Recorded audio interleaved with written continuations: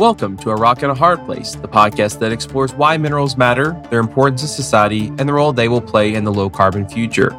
I'm your host, Thomas Hale, a graduate student exploring the mineral security nexus at the University of Delaware in the Minerals, Materials, and Society program.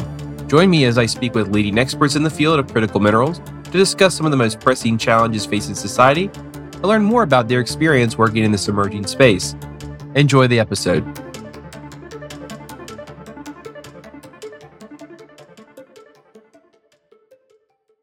Hello, everyone, and welcome back to another episode of A Rock and a Hard Place. I'm your host, Thomas Hale.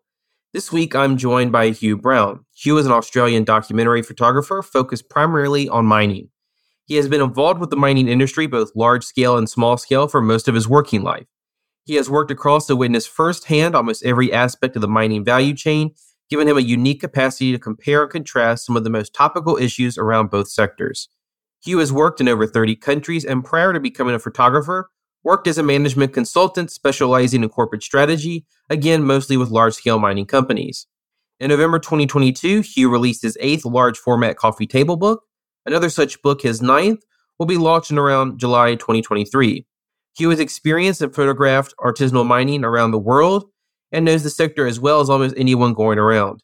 He has literally lived, worked, breathed, and suffered with the miners in his efforts to drive a better deal for them while simultaneously facilitating greater understanding of the issues facing them by the people in the world's richest countries.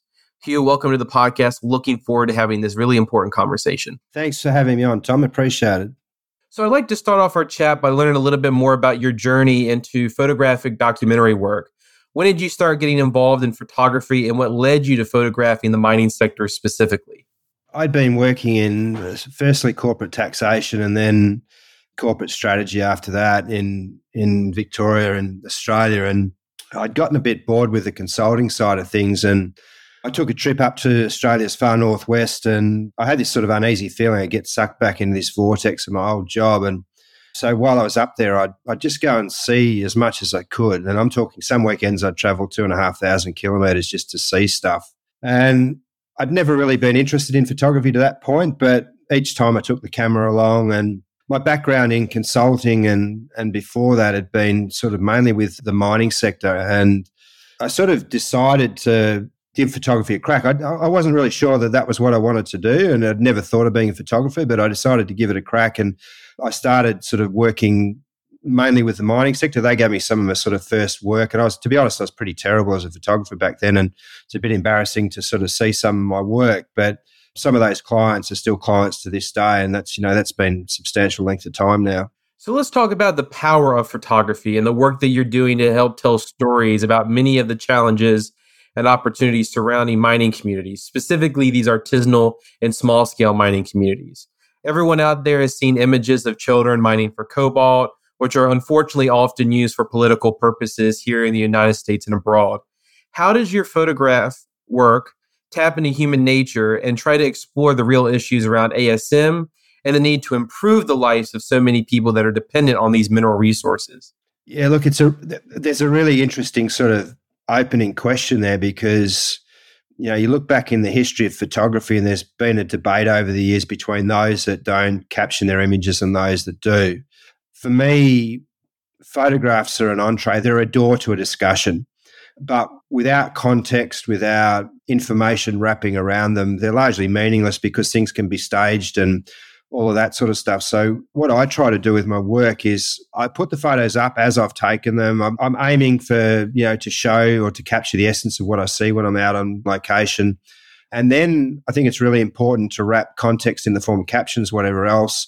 Like I've been studying this topic now for 17 years, if you go back to 2006.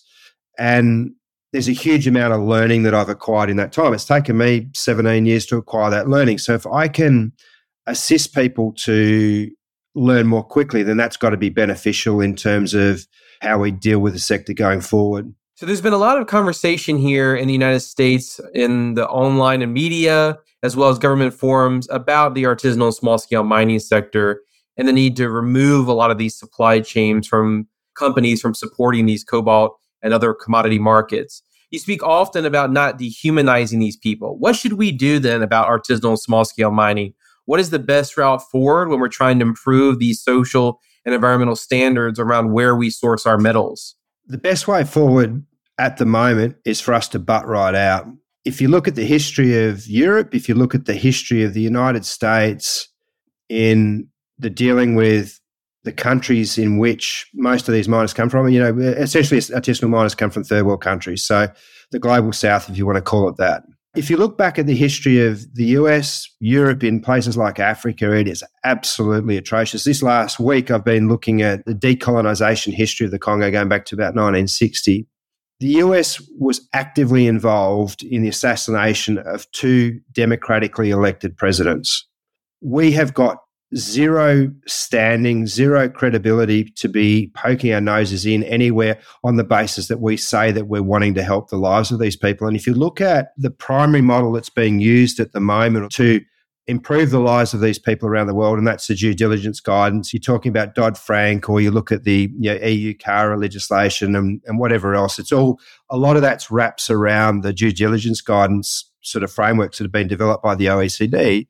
You've got to say, what are the motives of those agencies putting that model forward? Because I look at that model and I say it doesn't make sense.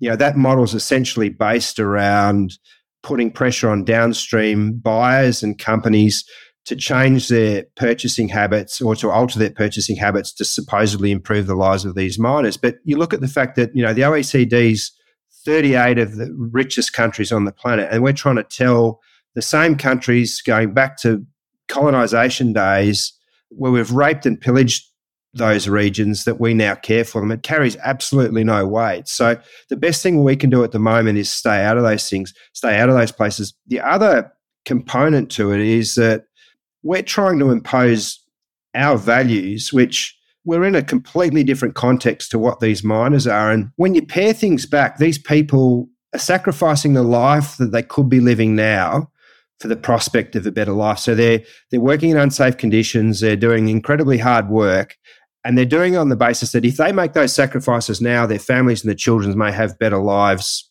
going forward. I've been working recently in a first world location in a place where the working conditions are every bit as dangerous as the most dangerous people that I've photographed in an artisanal mining context. And when you interview those same people, and I'm talking people in a first world context earning good money, they're all doing that work because they want to make better lives for themselves and their families. And California, Canada, Australia are all built on the backs of artisanal miners. And it's a bit rich for us now to turn around and say to these same miners in other countries around the world that they can't do what we use to build our own countries on.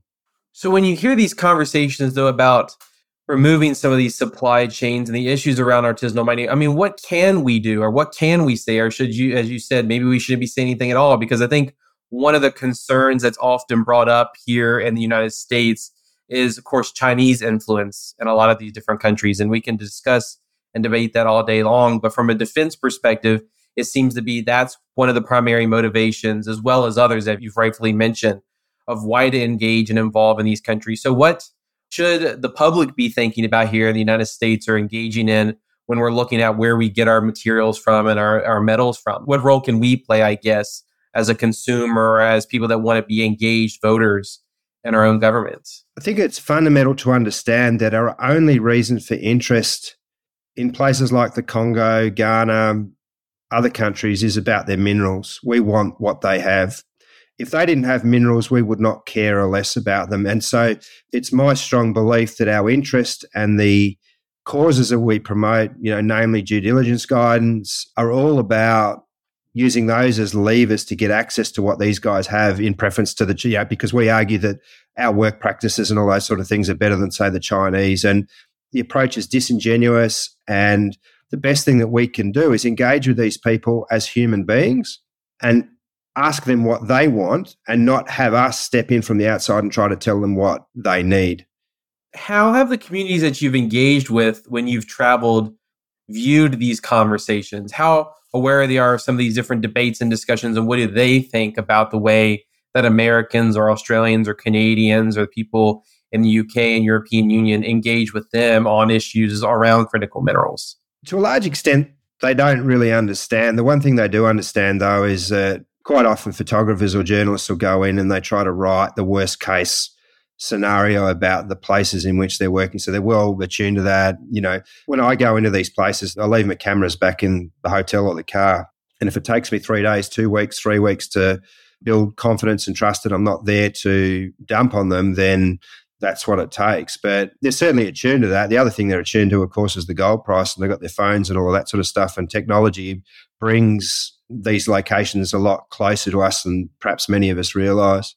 So when people are wanting to learn a little bit more about artisanal and small-scale mining, what should people be listening to or know about this sector?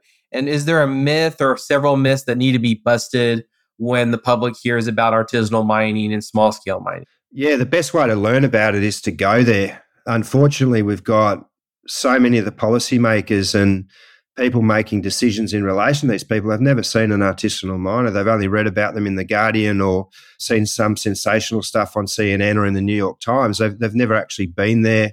And when you go there, like I'm not talking about going for 10 minutes or half a day. You need to spend weeks or months, and then you need to go and see a wide cross-section of these people around the world to understand the commonality and then to understand the nuance. And there's a lot of nuance, and there's a huge amount of nuance, and there's a lot of commonality as well. You can't understand that without being on the ground for substantial lengths of time. The second thing is that these people that haven't been to these places need to step out of the decision-making process in favour of those that have had that experience on the ground. Are there any myths that you hear a lot in the news or people come to you and ask you about that you'd like to dispel or kind of talk to people about artisanal mining? There's a million of them. One of them might be that there's a death around every corner. That's not the case. I mean, you got 45 million of these workers roughly around the world mining directly as artisanal miners. When you factor the number in, the 45 million number in, and then the number of deaths that occur against that number, it's really quite low. And the thing is, when you're in more dangerous circumstances and you're taking more risk, you take more care. And one of the challenges with large-scale mining around the world, there's 7 million of those, is that it's become so policy and procedurised that people rely on the systems to keep them safe. And that's when you're most at risk. It's like crossing the road and there's a little green man flashing that you can cross the road, and you sort of got your headphones on and you're singing to yourself as you cross the road, and you don't look what's coming around the corner and there's a drunk driver. I mean, the reality is you need to take responsibility for your own action, and that's where these people are fantastic. The second thing is that if you look at this issue of child labour, child mining, to a large extent in Africa, in a place like Africa, kids are like the superannuation for their parents. Many parents have large families and they rely on that fact because the kids are going to provide for them when they're older. But the corollary of that is that when the kids are young, they've got to start providing for themselves and helping the family unit from a fairly early age. And so family units move around, kids assist families. That can be in a mining context, it can be in the fields, it can be in the farms, or can even be in the village. And we have child labour in the first world, but we just call it by a different name. We've got kids working in McDonald's, we've got kids working at Walmart, we've got kids working wherever else. We just like to think we're a bit more fancy, and in reality, they're all working. No, that's a very important point. I think a very interesting point. I know that here in the United States, there were several instances, I think, over the last couple months of some child labor being found out here in the United States in some of these warehouse facilities, and that being brought to the attention of the media here in the U.S. And so, as you've said and you brought up earlier in the conversation, it's kind of hypocritical for us to make and say how other people should be living their lives when there's all these different issues and things that we've done in the past, especially to a lot of these other countries. The other thing, Tom, there too, is that you look at a place like the Congo where this issue of child labour has really been drummed up. There's a few things that are really important in the context of that discussion. The cobalt miners in the Congo are about 150,000 people out of a global artisanal mining population of about 45 million. So you've got to ask the question, why are we focused on an artisanal mining population of 150,000 out of 45 million when India's got an artisanal mining population of 15 million, China's got 7 million? Here's some theories, or more than theories. The Congo accounts for 70% of the global cobalt production. It's a pinch point in the EV supply chain. You've got to look at who benefits from putting the squeeze on Congolese cobalt. Oil and gas industry, you've got countries that are producing cobalt independently of the Congo that might be wanting to get projects up. And then you've also got this is what I was coming back to earlier, you've also got the US involvement in there again, and you've got a more pro-US president than Kabila was in the Congo previously. And I think there's a fairly strong case to be mounted that the US are using the kids in the Congo, the human rights issues, as a squeeze to try and get the new president, or Tshisekedi, to take the cobalt concessions off the Chinese. It blows my mind that media, that academia, none of them are picking up on this. And, I'm a photographer, take a few photos, and yet I can sort of see through a lot of this stuff, and most of the people that should be commenting on this are nowhere to be seen. You and I spoke briefly about this, but I'd like to get some of your thoughts on the podcast about the book Cobalt Red and him coming on Joe Rogan and having these conversations about cobalt. You've seen several committees in the U.S. and the National Resources Committee and various issues talking about child labor in the Congo. And then just last week, one of the kind of star childs, this Idaho cobalt mine that was supposed to open up, has now stopped construction because of inflation, but also cobalt prices with a lot of these issues. How do these conversations in Cobalt Red impact some of these things? And what were your thoughts around that book and some of the conversations that came out afterwards? And how has that helped or hindered a lot of these kind of conversations with artisanal miners? So first thing is there's no such thing as bad publicity, right? So somehow Kara, who appeared out of nowhere in the context of artisanal mining, suddenly is found on Rogan, New York Times, CNN. He's a bestseller on Amazon. That sort of publicity isn't generated organically over such a short period of time. So the question is, who was backing him? Then you look at who's been promoting his stuff, CNN, New York Times. If you really want to sort of drive deeper, some people would argue they're strongly affiliated with the intelligence community in the US. So why might they be doing this? The second thing is that Kara conveyed the experiences he had.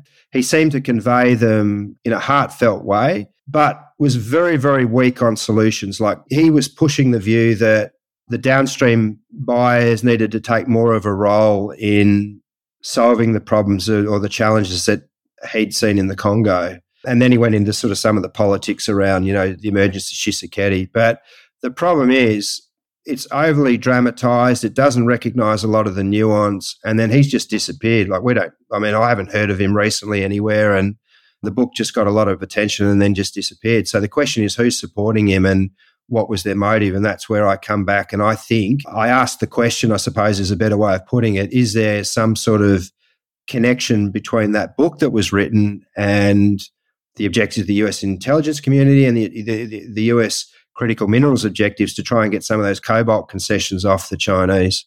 Very, very interesting. So this wraps up part one of my conversation with Hugh Brown. Join us for part two as we discuss the lessons learned about artisanal small-scale mining and large-scale mining from Hugh's extensive traveling experience, and more about the human impacts he sees on the ground from mining.